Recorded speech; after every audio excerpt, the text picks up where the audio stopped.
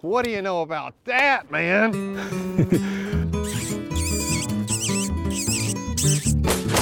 That was pretty fun. Hello? Oh my gosh. Yours isn't working? Well, let's go ahead and get the podcast started. I'm Chase Winiger, host of the podcast. Lee McClellan, co-host. Hope everyone is doing well. And today's guest, Marcus Bowling. Glad to be here. And Marcus just told us a second ago that he is, what is it, Marcus? Boating education coordinator, but basically anything with boating safety, boating education is kind of my wheelhouse. And so what just happened was I had turned my volume down too much and it wasn't registering. So I'll just go ahead and apologize to you guys for being a little bit scatterbrained this morning. You can tell I probably am, but it's because I haven't slept in 28 hours. We filmed all night. So I was here yesterday, worked, went home, met Chad at 10 o'clock. We went down to the Green River and met John Bowl at 1 o'clock in the morning, and we left there at 7:15 this morning. And I got here at about 9:15. So running 28 hours straight, full of coffee. Well, no wonder you have the industrial strength Yeah. gallon of coffee. He's doing better than I would be at 28 I would hours be of like, sleep. I'm going home now. Goodbye. Oh, I feel great. But that's why I know, like, I feel great right now. But man, when it crashes, Get ready to hit the wall. It's coming. You know. So I called Brooks, supervisor, before we started the podcast, and I said, just so you know, I might not be here later. I'm probably going to have to take off at some Chad point. is the man at staying up all night. He's the Mac daddy. He's really good. He crashed when we got to the truck. And I promise you, Chad took 73 10 to 20 second naps on the way home. Like every minute, he would, how long was out? I'd say, Chad, you were out for 10 seconds max.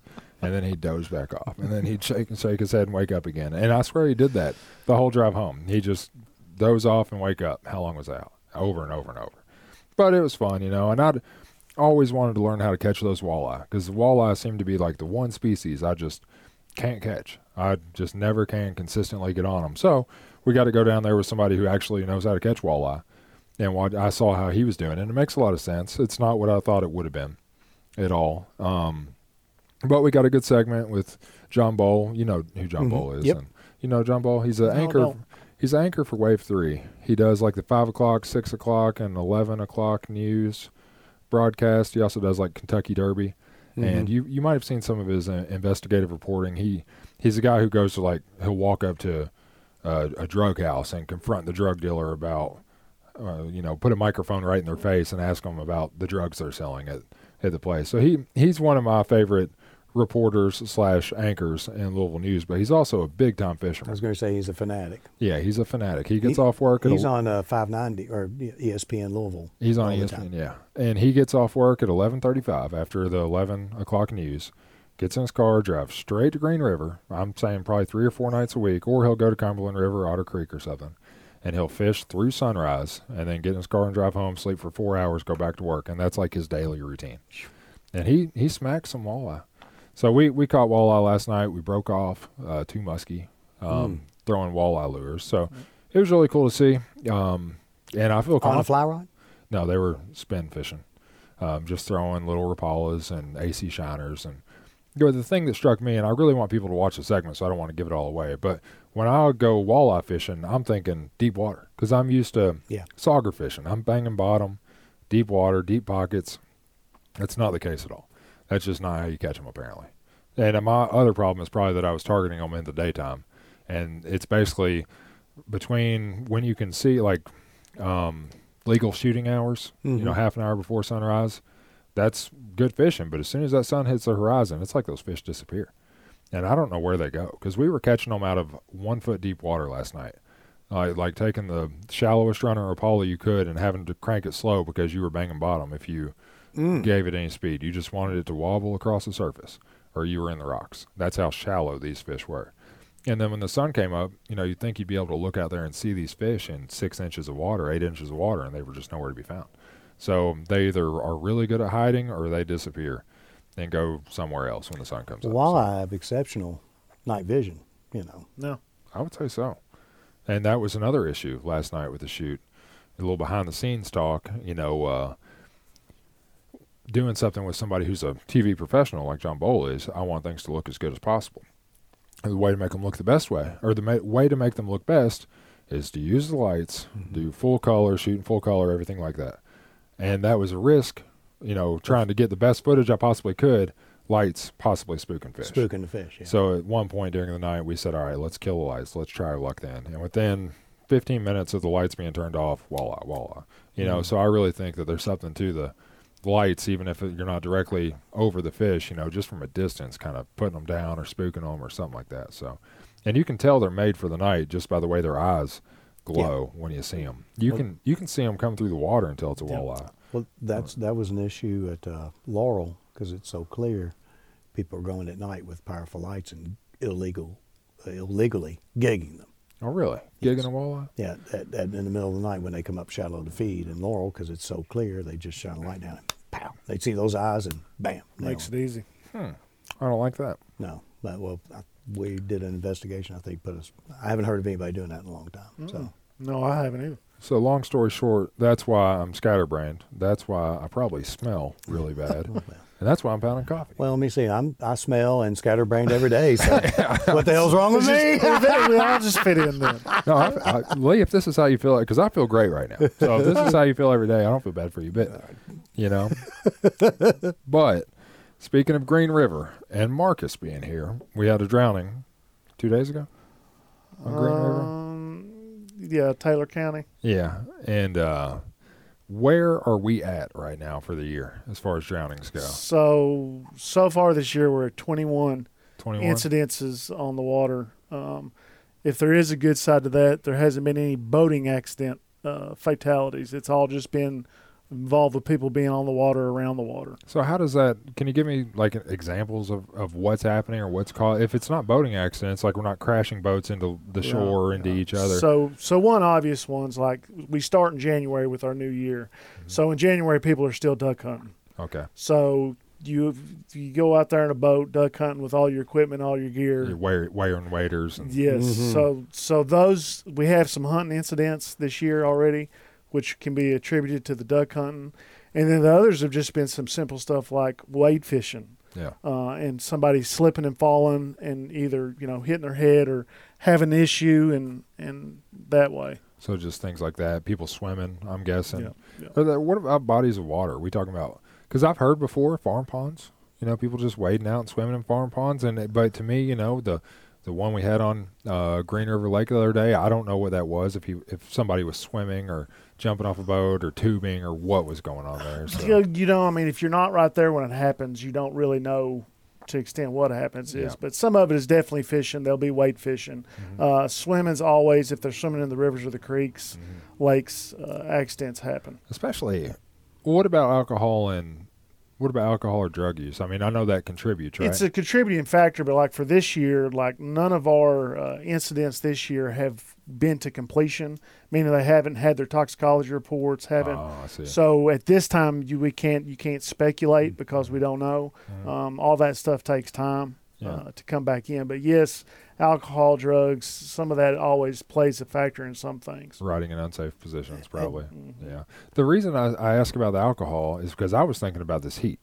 And, it seems to me like the most likely way for someone to drown while swimming is probably cramping up or something like that, where they just, all of a sudden you just can't use your left arm or your right leg as a Charlie horse. You can't kick anymore. Yeah, you get dehydrated. I mean, as hot as it is today, there's to add alcohol into that would just be tremendous. And that's exactly what I was thinking, is that if you take a super hot day like we are experiencing this week and we're going to have next week, and then you mix alcohol, which dehydrates you anyway, it's like you're asking for a cramp. Yeah. So, Well, a concept we talk about is boater's fatigue as well, because you don't have to have alcohol. And if you're out in this heat and you're on the water, the boat is moving, it can induce almost a trance-like state. And then if you pour alcohol on top of that, you really have a slowed reaction. is there a word for that? They do. We just always called it boater's fatigue. It's stressors. I mean, when I teach, we talk about it. I'm like, one drink in a boat is like having 3 drinks on land, because bouncing around the waves, the heat, the engine noise, all those factors fatigue you and you don't even realize it. And you add alcohol on top of it and it's just intensified. And then when I'm talking to people, I'm like, how many of y'all been on a boat for like all day and come home and feel like you've just been run over by a truck? Yeah. Or still feel it when you're sleeping. Yeah. You'll be like, I'm moving into bed. Yeah. You know? Not just on a boat, but even a kayak. Yeah. A kayak, sometimes I get off the water and for having not ran or really stepped, more than 50 yards all day, I'm just beat. Yeah. And that's even with hydrating and pounding a lot of water. Just being in the sun and being on the water all day just takes it out of you. And people don't wear their PFD when they're kayaking because it's hot. Well, and Chase and I have talked about this before, just the people don't, and it's shallow. They can see the bottom. Well, I don't need my life jacket. But moving water exerts such force on the body that if you get in a compromising situation, you don't have time to grab your life jacket and put it on when you're going down a rapid and you go over. Yeah. Well, water weighs, 9 pounds Yeah. per square foot or gallon? And or then if something that's pushing against you, it's bad. so Well, go ahead. I was just going to say with kayaking or canoeing or any of the paddle sports, after the pandemic, everybody's gone and gone out and bought something, and they don't look at it as something that could be dangerous. But I would almost as soon you go try kayaking at a small lake where everything's calm and peaceful the first time, as far as instead of going to the river or the creek where there's current and you got all these factors in there that could affect you. And if you stay close, I did a little column on kayaking, and it's boating, it's kayaking time, but also talked about the safety aspect is go near a ramp and don't get very far out where you can see the bottom, and then get comfortable with secondary stability. A lot of people don't realize this boat's tippy. Well, it's supposed to be somewhat tippy. If it's too rigid, you'll flip as soon as you hit something rough. No. It has to have some rocker and has to have some secondary stability. So just lean side to side and get over the fear that the boat's going to go over when you're employing its secondary And I stability. don't know if it was me and you talking the other day or not, but like I'm starting to see on the big water, like Cumberland and some of these places, kayakers being out in the channel. Yeah, there's no... And it's just so, because a boat coming at A wake's the 40 hardest miles thing an hour, 40 miles an hour is going to be on top of you before you can know it. And you, as a kayak, you're not going to be able to get out of the way quick and in a hurry. No, and then wakes are more difficult to deal with than I'd rather do a class 2, class 3 rapid than a big boat wake, because you just don't know what's going to happen. I'll tell you, my kayak is about as obvious as it gets. 14 feet long and bright yellow. And I can't believe sometimes on the lakes how close boats will get to me before they'll see me. And it's basically the size of a boat at 14 feet and standing a foot out of the water and being bright yellow, and it's still kind of crazy. So on lakes have always made me nervous on the kayaks. A lot of people have a safety flag they'll put on there. That's Safety a good flag's idea. a good idea. Yeah, we were out on Linville last week, hybrid fishing with a guy from kayaks, and he had a big, nice safety flag, which was good. And then we also went frog gigging from kayaks last week That's cool. on Beaver Lake. And another thing to remember is that at night, I literally had to make a trip to Walmart that day because it just clicked in my mind. I got to have those lights. So we went and bought. They actually sell them at Walmart for like $32. The clip-ons with the battery, AA battery powered. Yeah, and they work just fine. And they're single LEDs. They keep you legal. They do light you up at night. You got a white pole in the back and a red-green up front, so you're perfectly legal. And that's what you need if you're going to kayak at night on any body of water, even if it's not a lake or something like that. But that's something to remember too. Just, you're talking about safety flags. But a second ago, you were talking about the force of moving water. And like, for instance, I was fishing green last week, and I had a choice to make going around this island. Do I go right or left? And I picked right. And that was a fine decision because we made it through just fine. But there was a spot in there where there was down trees, and you had a spot about 5 feet wide you could shoot through. And the water was pushing you into a down tree, and you had to paddle left out of the current to be able to fit through that spot. Where that water is pushing into that down tree, even though you were just on a pool of water 50 yards back, that you could see the bottom. It was crystal clear, and there was no obvious danger. 50 yards ahead of that, you've got probably 200 cubic foot of water a second pushing into a tree, and water weighing 9 pounds per cubic foot. You're going into the tree if you don't make You're evasive talking action about early. 1,800 pounds of force pushing into that tree, per second. If you just weight of the water, obviously that much water is not all going to be pushing on your body, but let's just say it's 200 pounds of force. That's more than a lot of grown people are able to overcome underwater, So, especially when you start panicking and swallowing water and doing all that good stuff. So That's a good thing when you're paddling, is look ahead and try to anticipate. And a lot of that comes with practice. But so many people buy these. The kayaks have gotten a lot cheaper. You can go to Walmart and get one now, and they put on. They don't understand any of the basics. Check the flow rate. They'll put on at floodwaters because they don't know any better, and then they get in trouble. yeah, learning how to read the gauges, just USGS and Google whichever creek you're wanting to go to, or getting on the U.S. Army Corps of Engineers website and looking at the tailwater discharge of a lake. So many people who are avid fishermen and kayakers don't even know those resources are out there or how to use them. And that would probably help out with not boating safety, but kayak safety a little bit. But it's so hard to educate people on how to use resources like that, because how many times have we given out, just type in USGS and Elkhorn Creek and it pops up the flow right there, and still people don't know. Or, we've given out the McAlpin number to look at the dam release down there at McAlpin, and, it's tough because they're all scattered. You got USGS doing some, you got U.S. Army Corps of Engineers, Louisville District doing some, you got the TVA doing some. All these different authorities in the state of Kentucky are monitoring the water discharges, but that's a really important part of kayaking. You're right. Well, go to the Spring Fishing Frenzy page on the website, and there's one that I wrote about how to plan a float trip correctly and safely. So you said 21 so far this year. How is that as far as pace goes for an average year? Not the 21's bad, no matter what. I mean, one's bad. Yeah. But I mean, that's kind of for the last 2 or 3 years. That's about we're on par with what we do in a year. So I know that we had an uptick during the COVID year. COVID, we had an uptick. We were around 50, 51 for the last 2, 3 years. So we're still in that uptick from Yes. COVID. So everybody went out and bought their kayaks, and they're still using them. Yeah. That makes perfect sense. It's unfortunate, but I did see, I was reading this Facebook post here that I pulled out from the Kentucky Department of Fish and Wildlife. It's on their page, so I'm assuming these stats are accurate. And it says that 86% of drowning victims were not wearing a life jacket. Yep. 70% of deaths occurred on boats where the operator did not receive boater safety instructions. Alcohol use is the number one contributing factor in boating fatalities, and 8 out of 10 boaters who drowned were using vessels less than 21 feet in length. Yep. You don't really have a whole lot of control over that last one, because most boaters are buying what they can afford or what suits their needs. But the alcohol and the PFDs are the easy ones. The PFDs, I mean, your life jacket, I always tell people, what do you do in the first thing you do when you get in the car? Yeah. You click it. I do. And do you ever remember clicking it? And 9 times out of 10, you don't.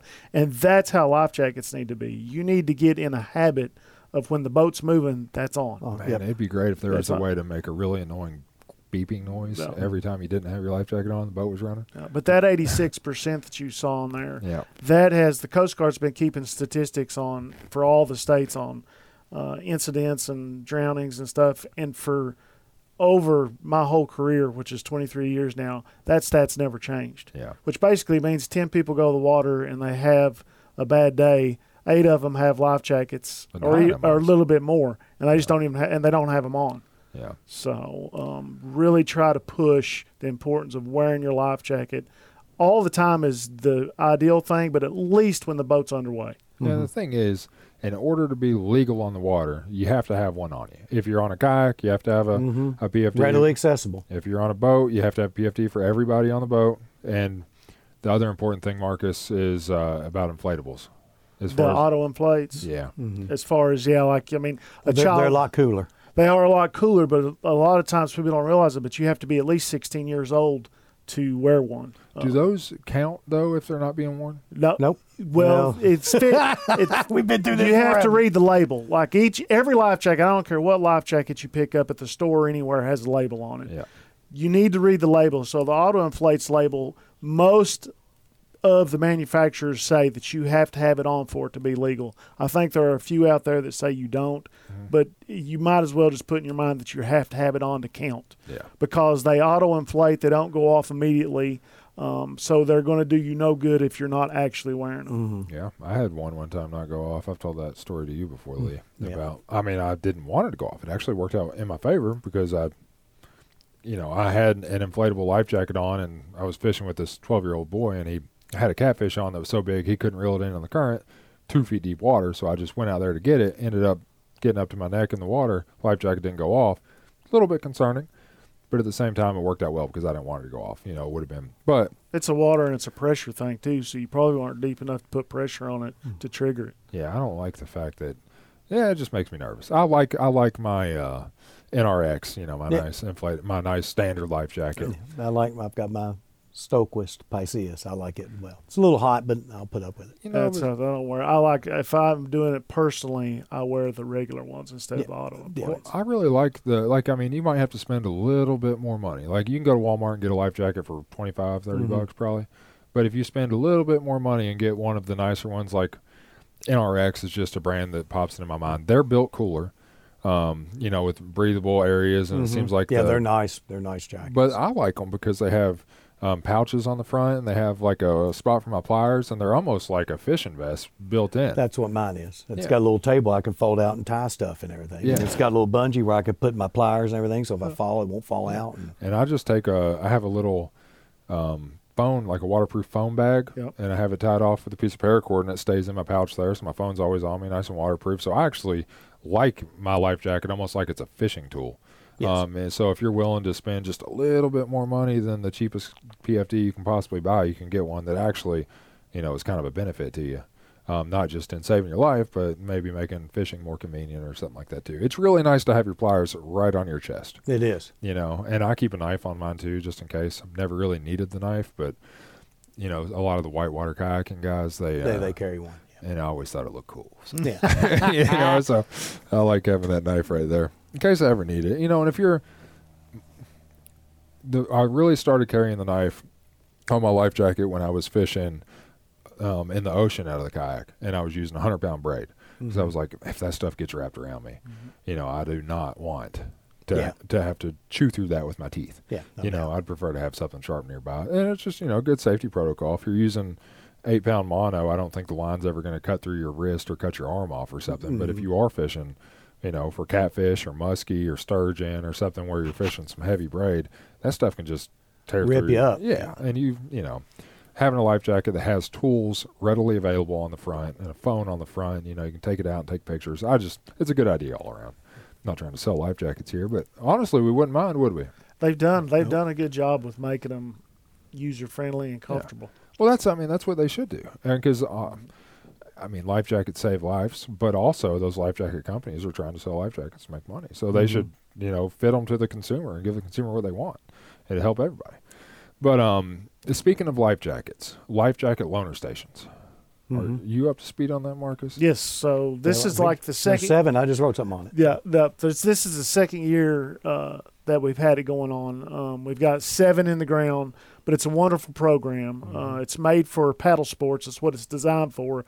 But power boats, anybody can use it. So if you go to a body of water where there's a life jacket loaner station, and if your life jacket it's broke, tore up, or you don't have one, you can borrow one, use it for the day, and when you get done, put it back on the station for the next person coming in. And those are donated, I believe. Like partnerships, like we work partnerships. So like we partner with individuals, businesses, organizations, anybody that's interested, and they share some of the cost, and then they kind of help watch over the station. And Fish and Wildlife, we keep the life jackets at the station if they need one replaced or whatever, and we do the signage. So it's a partnership. That's very good. So a nice partnership with businesses or the community to try to make these places safer. Can you tell me where all 7 of them are? Yes. So the original one was at Beaver Lake in Anderson County, and if you were frog gigging out there, you saw it. I didn't film that, but yeah. We have one at Cedar Creek. Girl Scout Troop in Lexington just did one at Cedar Creek and did a fantastic That's on job. the 150 ramp, middle ramp, right? The middle ramp. It's on the middle ramp, but they went above and beyond and did landscaping and planted flowers. So it's like off the chart great. Okay. I told them, I said, you're the first group to ever do that.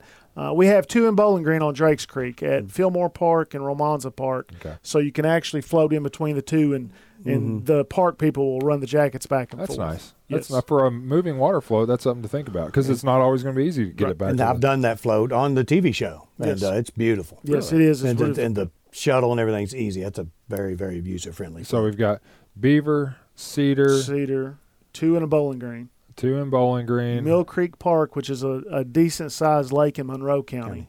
There's one there. And we partnered with a young lady who lost her stepfather in a kayak accident. So she's doing it. Several of them are doing it that way to make something positive out of a tragic incident. And the White Mills Civic League. White Mills on the Nolan River. Yeah. What about Lake Reba? That's the newest one. Lake Reba is the one that just got done last Friday. I thought that popped in my mind. I couldn't remember if it was a new kayak launch that was installed. At Lake Both. Reba. They did that. They did that too. Yes. Man, and the life jacket loaner station's right there by the kayak launch. No, I used to live in Richmond, and when I lived in Richmond, they didn't have anything like a kayak launch at Lake Reba. No, they didn't. I had to go down there and fight the geese at the boat ramp. And I fished there. I'd fished there a lot. Man, there's some good bass in there. I used to night fish it all the They time. have, when we was down there, I didn't realize if they have bass tournaments down there. They still, when I was there, they did. So I don't want to get too far off the life jacket station, but I do want to circle back to being in Richmond and fishing, because there's something that I'm just, really thinking I missed out on when I lived there. But if so, you mentioned the Girl Scouts, right? Building the life jacket loaner station, and they went above and beyond with the landscaping, right? Right. So we have somebody listening to the podcast who's a Boy Scout troop leader or a Girl Scout troop leader, and they want to get involved. Can they- Scoutmaster. Yeah. Friend of mine is. It's easy, just like if you start your outdoor adventure, you start it with fw.ky.gov, which is our website. You go to our website, go to boating, and in the middle of the page towards the bottom is a whole section for loaner stations. Okay. And if you click on that, it lays out the whole program for you. And I believe Nick Ray, who's Phenomenal. great employee. I love Nick. And me and him used to play basketball together at EKU, actually. We were there at the same time. He told me that. Yeah. Did he tell you I beat him pretty good? No. Well, he should have. No, Nick, he was probably more mobile than me, but I was much bigger. So we played different positions.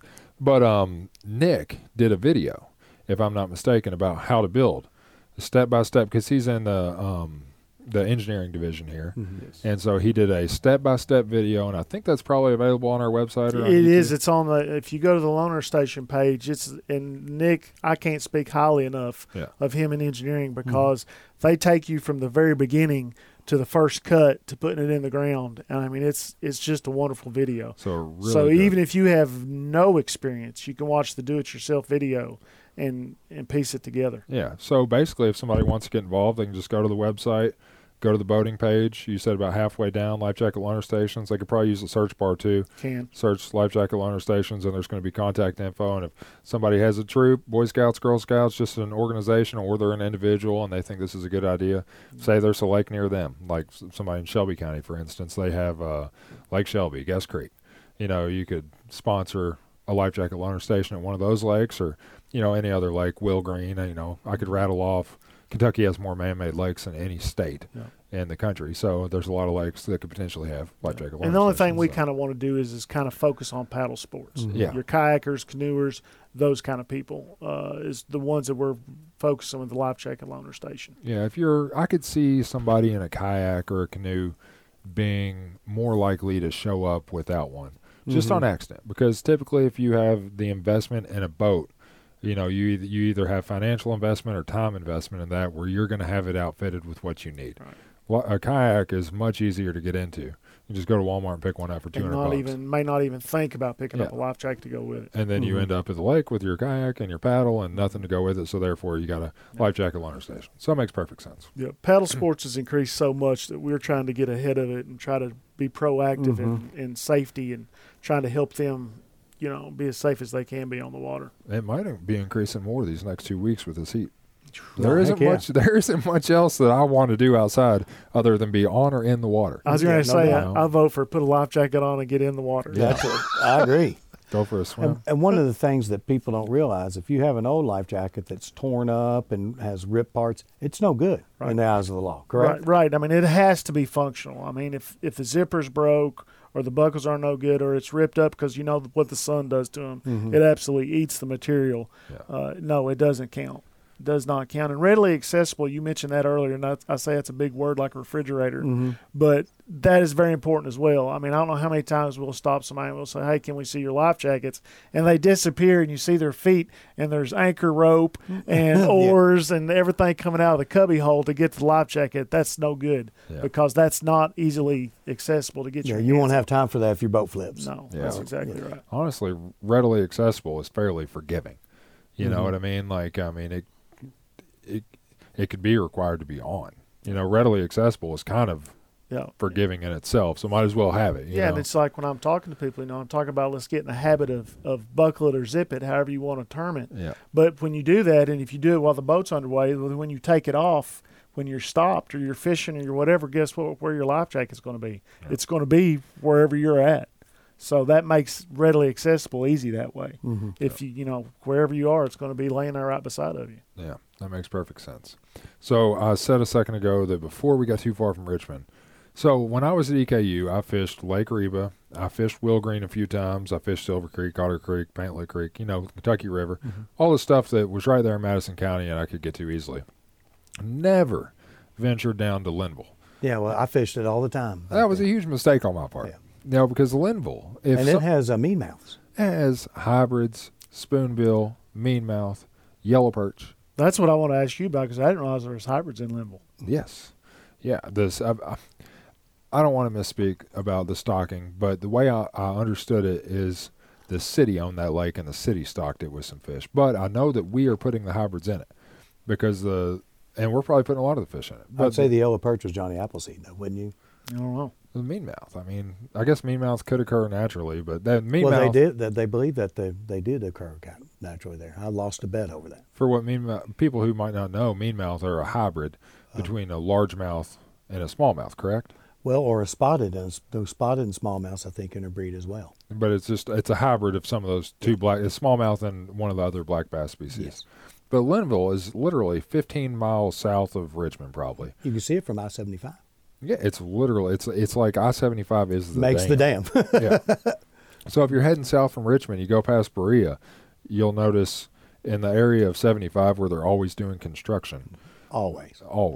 There's a lake right there on your right. That's Lake Linville. And you get off that Renfro Valley exit, and there's, a boat ramp there that might have like a $2 to $5 user fee to launch a boat, or it's a perfect lake for kayak. Oh, it is. Because it's a small lake, and I don't think that anybody's going to be out there jet skiing or water skiing or wakeboarding or anything like that. It's just like it's set up for fishing with some really cool species that's really close to Berea College, really close to EKU. And I just don't think enough people who like to fish that go to those schools know it's there and take advantage of it. A lot of people probably drive right past it and go 2 hours to Laurel or Cumberland or something like that. But I think Linville is an underutilized lake that's probably worth exploring. Mm-hmm. It is. And the hybrids, I mean, it's hard to beat hybrids. You perked my interest when you said that. Yeah, So. hybrids, in my opinion, Marcus, are the pound for pound my favorite fighting fish. And everybody talks about, well, if a bluegill weighed 10 pounds, you'd never be able to land it. You ever hear people say that? Yeah, but I think a hybrid would pull a bluegill down the lake. Don't you think? A bluegill doesn't weigh 10 pounds. Yeah, I know, but if it did, I still think the hybrid If it does, would I'd win. like to see it. Yeah. We had a big bluegill caught here in Kentucky. It weighed 5 pounds. That's a state record. Yeah. Or something like that. But I'd say the state record bluegill versus a 5-pound hybrid. I think the hybrid would crush it. I think so, too. Hybrids just have a mean personality. They're like Mike Tyson. That's how they fight. That's what it reminds me of, just full bore the whole way, And they even fight you when you get them on the land. That's what kills me about them. And some fish, I might have told you this on the last podcast, Lee. I can't remember. I've been up for 29 hours now. Some fish, you catch them and they, you hold them in your hand, it's fine. You let them go. Hybrids and muskie, to me, are different. When you get them in your hand, their eyes are watching you. Mm-hmm. It's like their eyes are moving and they're watching you, and it's like they're looking for an opportunity to get you wiggle. still. Yeah. And a hybrid, it knows, like when your hand's in the right spot, it'll throw that gill plate around, or it'll throw those spines. Stripers do that a little bit too. It's just like a different personality, like a meaner personality. And I swear the muskie I caught, I don't know how long ago, the first one I caught this year, when I had my hand down there by its mouth and I had my pliers and I was going to pop that spinnerbait out, I swear it took a swipe at my hand completely out of the water, just trying to take a bite at it. And I think that those species of fish that are kind of like apex predator driven are just meaner. And bluegill's always going to be fish. I've often thought that the fact that stripers are an ocean fish and the hybrids are half striper puts that meanness in them, because ocean fish are meaner than freshwater fish, in my opinion. You agree that hybrids are Yes. a mean fish. And Yeah, I think they pull for pound. I think they pull harder than a striper because they have that girth from the white bass. Yeah, they're tall. They're just a stocky fish. They're fine. I would love to go. I went down to the falls last week and caught a couple of hybrids, but nothing to write home I've heard about, it's not been super good yet. I've seen some good fish caught. I have not personally caught them. I've only been down there twice so far this year. Well, I finally had one good thing. Everybody's like, "Oh, the Elkhorn's fishing great," and every time I went, I got skunked. I was like, so I built it. That's part of the inspiration for building the beaver stick was to get the bad juju off. When you say the beaver stick, the listeners might not know what you got here, but I might have given you that. You on the gave this podcast. to me, yes. Was it on the podcast again? No, well, we had just recorded one, and it was in the corner here. Yeah. And some of the people who've been around a long time said that beaver stick's been back here for a long, long time. Yeah. And I looked up and was like, wow, that would make a great waiting staff. Yeah. And Chase was kind enough, he just handed it to me. See? Well, it was like a 6.5 or 7 foot long, perfectly straight People don't know what a beaver chew is. I mean, that was a branch off of, you think, a sycamore tree, Yes. right? And essentially those beavers, they don't want the wood. They want the thin little membrane between the bark and the wood. Yep. yeah, so they peel all that bark off with their teeth, and they eat that membrane, and it leaves a really cool pattern of teeth marks and little bits and pieces of membrane, and it's a cool looking stick, and it's unique because it's like a fingerprint. There's no other beaver stick like that. No doubt. Yeah. So and you cut it and made it look really good. Yes, and since I've built it, I've had great fishing luck. So And it's your new So wading that goes staff. with you every time you go. no doubt. new wading staff there, which is important. And that's another thing. I've turned double 5 Monday, so you've been up 29 hours. I'm just getting old and worthless. I'm double nickel Monday. Double 5. So, but as you get when the number is 4 and past of your age, a waiting staff comes in very handy. And it's good for anybody. I used to not because I thought, well, that's what old guys do. I'm not using a waiting staff. But you can test how deep the water is. It's a third leg, and it'll save you injury. And snakes, a dog, whatever. You've got something It's to fit. got all kinds of And you functions. can check. And another thing I love to do, spider webs. Instead of walking and having it on your face, just take the waiting staff. That would come in handy down at the falls for so many reasons. Mm-hmm. And just so people know, it's not like you're carrying a stick with you all the time. You have a piece of, not paracord, a little thicker, probably a half inch Yeah. nylon rope tied to it, about a 2-foot section probably, and you have a carabiner attached to it. I click that onto my So you click that to your vest or your something, belt or whatever. Yeah. and that way you got both hands free, and that thing's And it just flows out behind you. Yeah, just flowing. That's out. the thing, and I used to use those collapsible staffs, that people use for hiking. They're fine for hiking, but once you get them wet a couple of times, they'll freeze up or they won't come under. They're a pain. Wood's better because it floats and it's natural too. Yeah, But it looks really nice. yeah, I'm thrilled with it. At the falls, sometimes you'll be fishing down there, and there's so much current going different directions. I can only halfway blame people for this, but people will cast out there, and they're trying to catch big catfish in currents. They're running like 80-pound or 100-pound braid. That current will carry their line right across you. And next thing I know, I got 100-pound braided fishing line going across my legs, and some guy's up there reeling like crazy because he thinks he's got a fish on the other end. Having one of those sticks would be the safe way to push that line out there off you, because I found myself before reaching down and grabbing it and just holding it out away from my body until that hook's coming, and then I'd just toss it. I would Not good. no, but that would be the solution, because there's not much else you can do down at a place like that. And for hiking and stuff, you can use it You as can well. use it for Yeah. all kinds of things. When I fished the falls last week, there was a guy down there. I'm assuming it was his first time. Might have been his second time, because he knew the rocks were slick. And he prepared for the slippery rocks by wearing soccer cleats, which was Which are Oh, wow, worthless. you're lying. which is, yeah, I think that he probably went once and he slipped and slid all over the place. So he thought, I got to have better traction. I'll wear my cleats next time. And a hard rubber. Did he make it okay? Luckily, he didn't try to go too far. But are you familiar with the layout of the falls? Not at all? the layout of it, no. Well, essentially, up at the very top by the upper dam, there's a section of water that comes out over a waterfall. And that kind of cascades through a 20-yard wide riffle that's probably 2 or 3 inches deep. But that rock that's in that section is covered in a really slick moss. Oh, yeah. And surface area is the key. And cleats don't have surface area. No. So as soon as he stepped on there, he slipped and he went feet up in the air, and I watched him slide down that riffle for about 20 yards. Luckily, it's only 2 inches, 3 inches deep, but Not good on the back. No. tough. Well, Tough. that's when felt. Felt is right now. There's whirling disease and felt. So if you do use felt, you need to set it out for a while. But man, felt on that grips like Velcro. It's the best. Felt is by far the best. A lot of times I find myself using old tennis shoes. Tennis shoes. Like I basically have, Some people glue cheap old That's outdoor what I've carpet. always done, is just use an old pair of tennis shoes Yeah. that's wore out. basically my tennis shoes go from, I buy one pair a year, and I probably said this sometimes I have a hard time remembering what I've said. Buy one pair a year. They're my everyday / running shoes, workout shoes. The next year when I get my new pair, that pair becomes my yard work shoes. Yep, mowing shoes. And then 1 year later, after the next pair becomes my yard work shoes, those become my creek shoes and Yeah. my river shoes.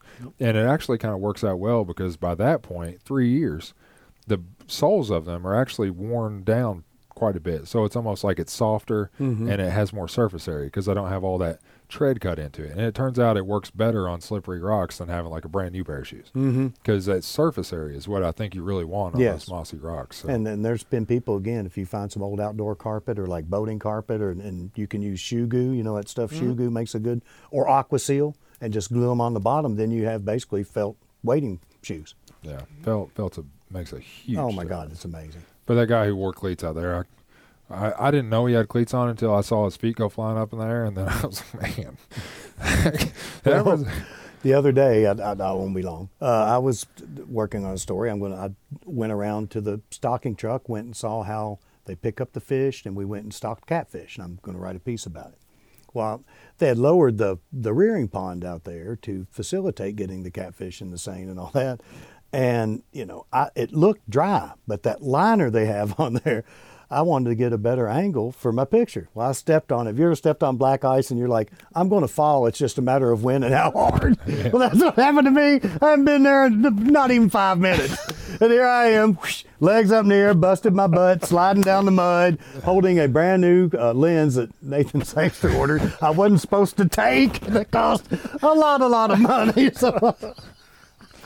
So I got my shoes wet, both my feet wet, but I had a mud butt on both sides, and I almost ruined a brand new lens. oh, Sangster would have been mad. Yeah, well, the next day I was kidding. He was like, everything was cool because Dave said, don't tell anything to Nathan. So I was like, hey, Nathan, I fell and busted my butt about ruining your expensive new lens you haven't even used yet.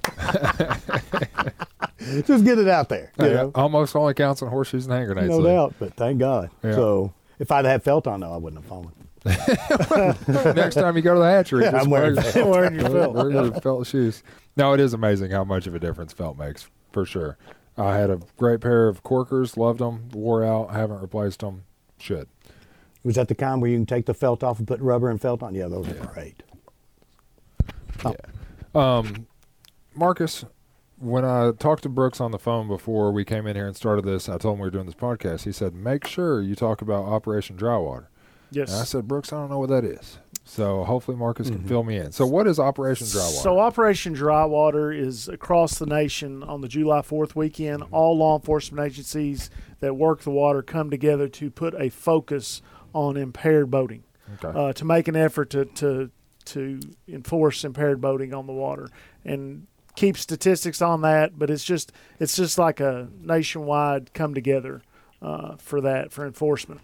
So this is probably a bad analogy. Is there increased enforcement? On July 4th weekend, you would think there would be anyway because people are using the water more. There is to an extent, but I mean, all of us in Fish and Wildlife are on the water anyway. Yeah. But it's that weekend is just kind of a special weekend to deem, hey, we're making the public aware about the dangers of impaired boating. We're enforcing impaired boating. We're looking harder, not to say that we don't look at it all the time, but it's just to make the public aware, basically, of what's going on and the hazards of impaired boating. That makes perfect sense. That's some of the same stuff we just talked about with the 86%. Oh, that was life jackets. But the one about alcohol, what was that? It's in the top 3. It's alcohol, inattention. It's almost the same thing as driving. It just correlates straight over to boating. Inattention, looking at your phone or looking at your graph on your boat can cause accidents, not paying attention. But that and alcohol are the top 3.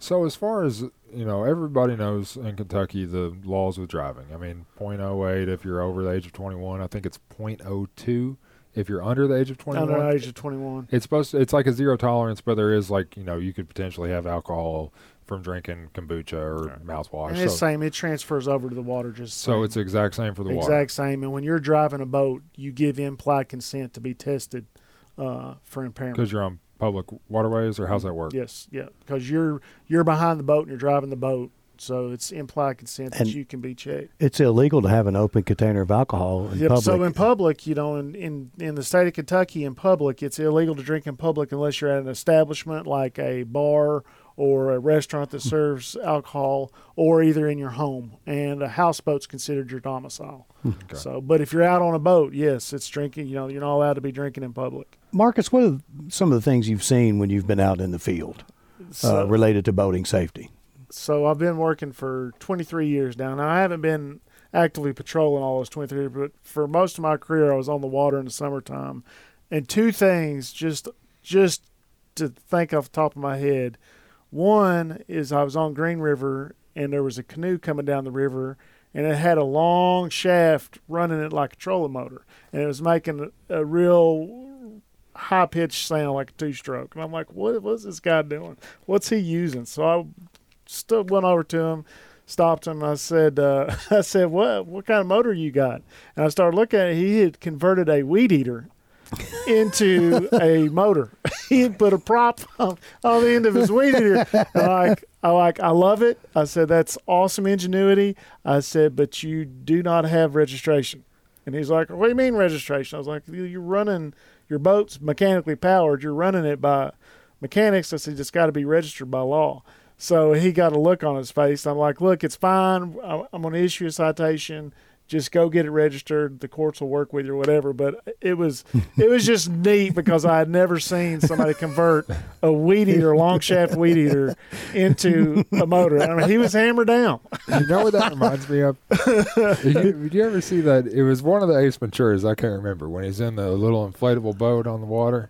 And he takes one of those little fans, like one of those tiny little toy fans, and he sticks it down in the water behind him, and he like runs up on plane like he's flying down the. God, I haven't seen that one in so long. And the only other one that comes to the top of my mind super easy was, just like we was talking about Poker Run on the Ohio River, they had Ski Fest once a year in the summer, which was just a big blowout. Sounds horrible. Sounds like a horrible idea. Well, I mean, we nicknamed it Beer Fest and Fist Fights. I mean, that's just because that's what it ended up being. Ski Fest on the Ohio River? Yeah. Like I know. Jump in driftwood? Yeah, no, like in barrels. And So we're heading up to the area where everybody get on the beach and everybody's wrapped up, and I'll lie to you not. Here comes a pontoon, wide open, and it's got a diving board off the front of it, and a gentleman is on front of the diving board doing the Titanic pose with his arms out, wide open.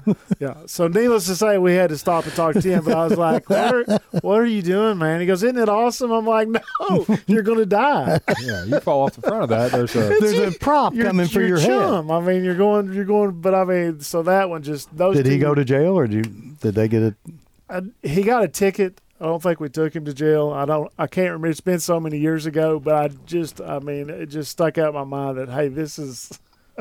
What are you doing? I mean, and I remember when we were stopping them, we were even afraid because, usually you hit the blue lights to somebody, it's like a knee-jerk reaction, and they just shut off everything and just stop. And if they did that, he's going flying. Yep. No, that's bad news. A lot of, it amazes me how many people don't understand that if you go off the front of a moving boat, there's a boat prop coming for you. Yeah. Well, and I can roll that right back into life jacket safety. I mean, your life jacket's your first line of safety, and you all know because you've been in a boat. If a boat hits something, it does one or two things. It either goes to the right or left, or it completely stops. Well, when you're not got a seatbelt, you keep on traveling whichever direction the boat was going, with or without your boat. Yeah. So, no doubt. So I mean, the life jacket will also protect your heart and your lungs because you're going to go in there until you hit something. That's true. I wouldn't let you punch me in the chest right now, but if I had my life jacket on, I probably would. You say that. I did a kids events once, and I make them put on their life jacket. And I sent you down. I said, look, this does also other things besides help you float, and I usually smack him in the chest. Yeah. And I did this kid, and he started crying. Oh, nice. Yes, because I laughed. One of the other officers with me was brand new, and he said, "Man, I cannot believe you made that kid cry." And he was bawling. And I'm like, I never had that happen before. His parents were in the crowd, and I was like, "I apologize. Are you okay?" But the kid's got tough. So now when I do that, I tell him, I'm getting ready to hit you in the chest. Okay. Not hard, just to make Yeah. I think it scared him more than it did hurt him. Oh yeah, I'd say so. That's still just kind of ridiculous. So when you were patrolling the water in the summers, which bodies of water? Green, Ohio, obviously. The Green River, Ohio River, Lake Malone. I was kind of in that part of western Kentucky, in between Kentucky and Barkley. So that part of the Ohio River. Yes, I'd run the Ohio River from Owensboro all the way to Henderson. Okay, that's pretty cool. Because in my mind, I'm thinking Louisville, because that's part of the Ohio River I'm just familiar with. And a lot of people, between that Cox's Creek and Seneca type area, New Albany type area, there's a lot of stuff that goes on. Yeah, that's why when you ask about the falls, I'm not very familiar with it because most of my career was all in western Kentucky. And to access the area I'm talking about, you got to go to Indiana too. Yep. So it's even that much tougher. The conservation officer who's in Jefferson County now, Travis Abrams, he's primarily the conservation officer in that county, right? Yes. You know him pretty well? I know him briefly. I mean, he doesn't know me personally, but Yeah. he's a good guy. Yeah, I've ran into him. He goes to the gym that I go to. I guess we live somewhere near each other. Yeah. And he goes down there and fishes the falls, and I see him out there at the White Bass Run and stuff like that. So I like that he's getting out. I plan on going down there to fish with him sometime soon. And, That'd be great. you know, I wish that there was a little bit more enforcement of the falls, but it doesn't necessarily fall on us because it's the other side of the river. It's Mhm. both sides. Yeah, but you got to be on the Indiana side to access the walk-in portion. Yeah. And you know, it's a potentially dangerous place, but I haven't seen as much recently as I thought I would. We had a drowning there last year, in December of last year. That was a kayak drowning, and that I remember that. that wasn't sad. necessarily the falls, anything that happened at the falls that caused that. But the year before that, I remember a drowning, somebody fishing on foot, and man, it's just, you know, enforcement down there. Enforcement is made to prevent bad things from happening. It's one, to protect the resources, you know, and to keep our populations of fish and wildlife healthy, to make sure people aren't over harvesting or harvesting in bad ways. But it's also for the safety of the users of the resources, and that's probably your primary goal when you're out on the water, right? Yeah, our whole job is literally compliance. Yeah. It's just so everybody's obeying the rules and regulations for their safety, and so when they have kids and grandkids, they got something to go hunt and fish and look at Mhm. Yeah. later. Yeah, it's not. I feel like, in your mind, what would a perfect day on the job be? Just everybody's compliant, writing no tickets or something like that? Everybody's different. Yeah. I mean, really, you know, you talk to people that aren't in law enforcement, and they're like, "Oh, I bet that's cool." Giving people tickets Yeah. is not very pleasant. I Yeah. mean, you know, and you try to get people to understand why you're doing it. Like, I mean, I was proud of myself, and a lot of officers in our state are. 9 times out of 10, they'll shake our hands and say, "Thank you, sorry I messed up. You know, appreciate what you do." And that always made me feel good. Now, there's the 1% that you deal with that there's no help for that for, but you know, we try not to make it a painful process, and we try to make people understand the reason behind what we're doing. Life jackets, you know, kids under the age of 12 in Kentucky, if the boat's moving, they got to have a life jacket On.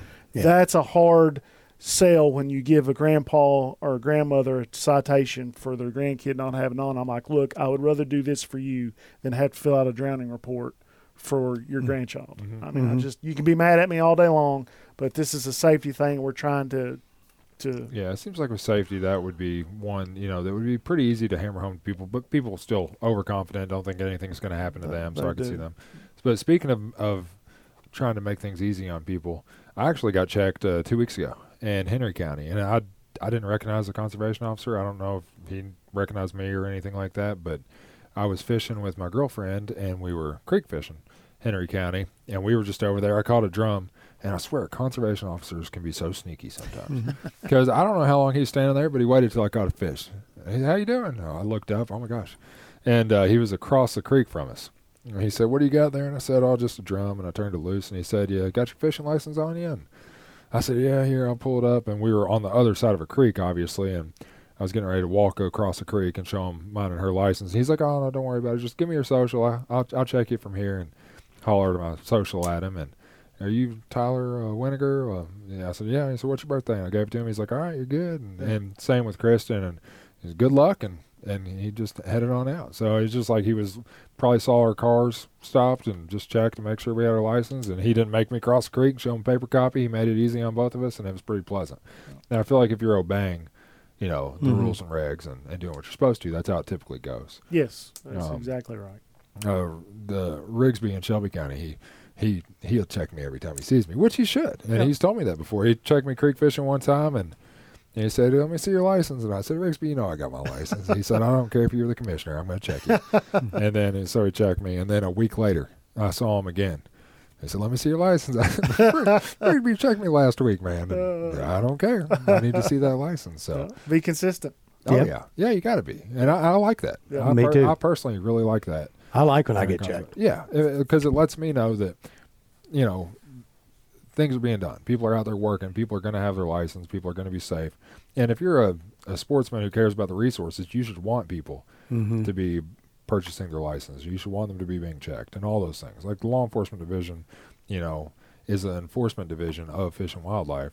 to make everything run, because if we could have all the rules and regs as far as deer hunting we wanted, if they weren't being enforced, then what's the point in them, And same thing with boater safety or fishing or anything else. If there wasn't law enforcement out there enforcing those regs, people could be down there below Green River, tailwaters where we were last night with cast nets catching muskie and keeping 5 of them and heading to the house, that is the goal, is like, so 25 years from now, people can enjoy what we're enjoying now. Because it wouldn't be there if we didn't. No, it makes perfect sense. You can look back to before we did all this, and you can look back to 1950 or so, and you can look at what Fish and Wildlife looked like in the state then, and that was due to no enforcement for all those years. Over harvest, year-round harvest of game, and then all of a sudden we depleted deer, we depleted turkey, we had no elk, there were no black bears. I did a story on the anniversary of our magazine and reading those old ones from the 40s and 50s, like what they did on Green River and Barron with fish weirs and fish traps and dams and dynamite. Some amazing stuff. They would blow up. They'd just take dynamite, boom, every fish that came to the top, they'd throw in a bag and leave. Yeah. It was nuts. Well, that's the thing. Everybody knows that not everybody knows. A lot of people don't. But we didn't have, there were 2,000 deer in the state, 1,000 turkeys, 0 elk, and 0 black bears 50 years ago, right? And everybody knows about the restoration efforts. And, we've reintroduced elk, and we did a lot of with deer. We did a lot with turkey.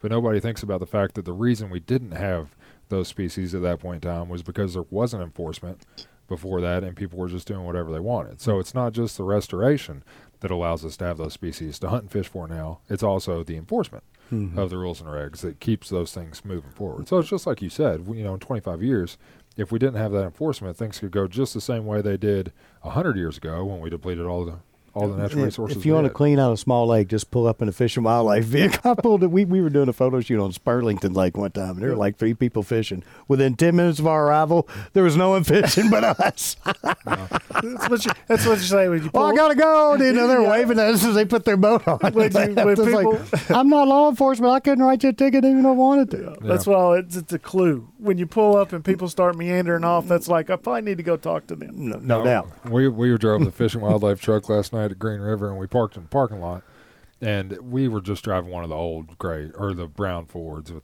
but everybody thinks no matter what Fish and Wildlife truck you're in that you're law enforcement. It doesn't matter what you're driving. It doesn't need to have the badge on the side or say law enforcement or say police or have blue lights. If you're in a Fish and Wildlife vehicle, you're law enforcement. And so we were out there fishing, and it was like 4 o'clock in the morning, and this guy starts walking down the bank, and he says, "Y'all boys better be careful. I saw a game warden truck up there." I said, "Well, that's actually our truck." We drove that. And he said, "Oh, are y'all filming something?" And I said, "Yeah." And he said, "Is it for Kentucky at Field?" And then he told me, because we were knee deep in the water, he said, "That sign up there said there was no wading, so y'all might want to not televise that." And he was basically accusing us of breaking the law. He didn't continue reading the sentence on the sign where it says no wading in the concrete wall section, which, is basically the box of the dam, which is completely different rules and regs on how you can fish in that area. Those actually just recently got updated. So we weren't violating any rules or regs or anything. Very clearly posted. He just didn't read the full sentence, but he thought we were law enforcement. And then after he found out we weren't law enforcement, he thought we were going to get in trouble. Because, just on everybody's mind.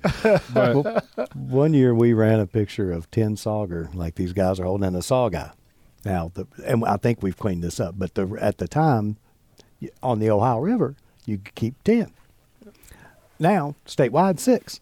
So we get some nasty, "You idiots don't even know your own regs. You put it on the cover of the reg book, my God." I was like, well, that was the Ohio River, so you can keep 10. Oh.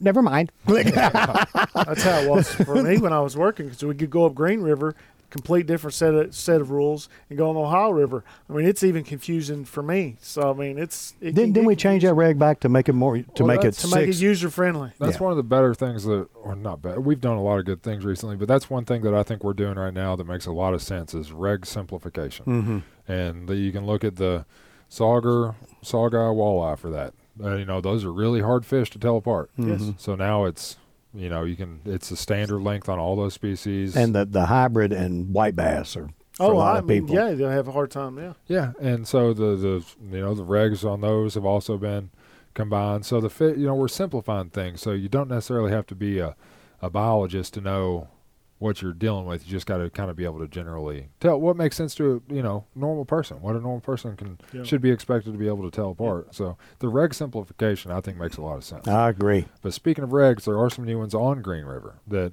I actually looked up last night just to make sure I knew exactly where they applied. Right. But in that box, that concrete area of the dam below Green River, like last summer when I was fishing it, I'd go down there and there'd be people with 6 poles out, just fishing right off the handrail, 6 poles out, just catching fish left and right. Well, now, and I think it was a crowding issue, just making things more appealing as far as fishing there goes. Now you can only fish with rod in hand. So you can't have rods just set all down on the railing. You have to be able, it's basically 1 rod per person. And it's single hook only. So they did away with the treble hooks because I think people were snagging. Yeah. They were snagging the fire out of them down there. Yeah. So there are some new regs, and those are probably posted there in that parking lot area on the sign, I would think.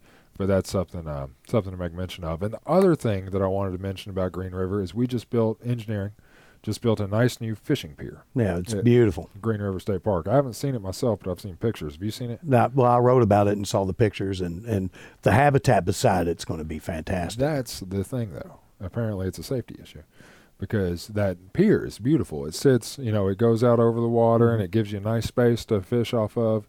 And it probably sits, it has handrails, but the base of the pier probably sits 2.5 feet off the water.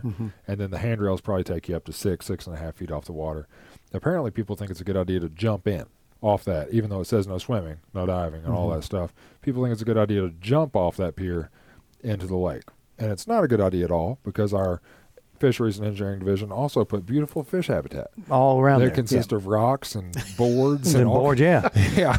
Pike poles. Yeah. Yeah, sticking up at all different angles and directions for fish because that's what the fish need. And they're trying to make the fishing good off this fishing pier. So don't jump off that pier because you might impale yourself. Yeah, the water's only, the habitat is literally 8 feet from the surface of the water. That's a normal pool in the summer. That's how deep it is. So the habitat is 8 feet to the bottom. So you're talking about if you, me, I am 6'6", taller than most people. But if I jumped in right there, you bet I would be hitting that habitat with my feet, and that wouldn't feel good at all. No, so awful. I would suggest not jumping off of that dock or that pier or any other fishing pier because we're trying to do a good job with fish habitat in that area, and fish habitat is not always conducive to diving. No. That's why you keep that for a swimming pool because you can see what's down there. Yeah, exactly. Well, do you guys have anything else you want to hit on, Lee? Any notes? Did I miss anything? Not that I'm aware of. But I just wanted to give a shout out to the guys at the hatchery. Till you really see it from beginning to end, what their day is like. Did you go to Pfeiffer? Yeah, they work hard, and it's a lot of figuring and calculating for the average weight and size and how much you can put in each tank. And there's a lot of thought that goes into it before it goes out. And those guys, sometimes a couple of them are headed to Kingdom Come State Park, which is almost in Virginia. Yeah. So those guys work hard, and they're the unsung heroes. People, if they don't do their job, they hear complaining, but if they do hear their job, they hear nothing. So They go from Paducah to Pikeville, right? yeah. So those guys are out there working hard, and it's a muddy, hard job, and they do a great job at it. Yeah. There's a lot of people in Fish and Wildlife that do great things that aren't ever seen. That people don't know about. I can't brag. I'll do my kudos will go to engineering staff. Our engineering staff, Nick Ray and them, are top of the line. Mm-hmm. I mean, everything they do is wonderful. And Kevin Rexroth, Nick Ray. Yes, Yeah, I Kevin, cannot yeah. speak more highly of Michael. that crew. Yeah, all of them. Yeah. I will say, Kevin, I called him about a raccoon problem in this building a few weeks ago, and we still have a raccoon up there, though. So Kevin needs to get on that. But no, I'm just joking with him. They've been busy doing projects all over the state for the public, to benefit. Like I said, that pier at Green River was one. I just finished up a nice boat ramp, working on the life jacket loaner stations. We got a new WMA down in Western Kentucky. I've been to it. Yep. Yeah, what was it called again? Harris Dickerson. And they're working on roads and access points to that WMA. Yeah, so- it was fresh gravel. They were working on the parking lot at Hopkins County. yeah. Yeah. That's where I used to- right on the Hopkins. That's where I used to work. The engineering is definitely one of the unsung heroes of Fish and Wildlife. Kind of behind the scenes, you appreciate the boat ramps when you're using them, but you don't think about the work it took doubt. to build them and things like. There's a lot though. I mean, the info center. Oh, I could go there's- through and name a lot of people at fishing. I won't include the TV show. I think we get our props. I think conservation officers get that because it's public. You're in the public eye. And same thing with the magazine, public eye. But there's a lot of people here who kind of work a little bit more behind the scenes, but are some of the more important people too. No doubt. And we have the new staff spotlight that's going on the department's Facebook page. It's kind of intended to highlight some of those Unsung heroes. Yeah. yeah, unsung. You know, just not in the public. Not like necessarily. The public doesn't necessarily see the material. Like, you know, when you write an article, it says written by Lee McClellan at the end. And Well, then people start laughing, going, "That idiot's still employed. yeah. You know what I mean. He's still on the payroll. He must know somebody." But, you know, the engineering folks don't get to carve their name into the boat ramp at the bottom, you know, so. No doubt. For sure. No doubt. That's a good point. Yeah.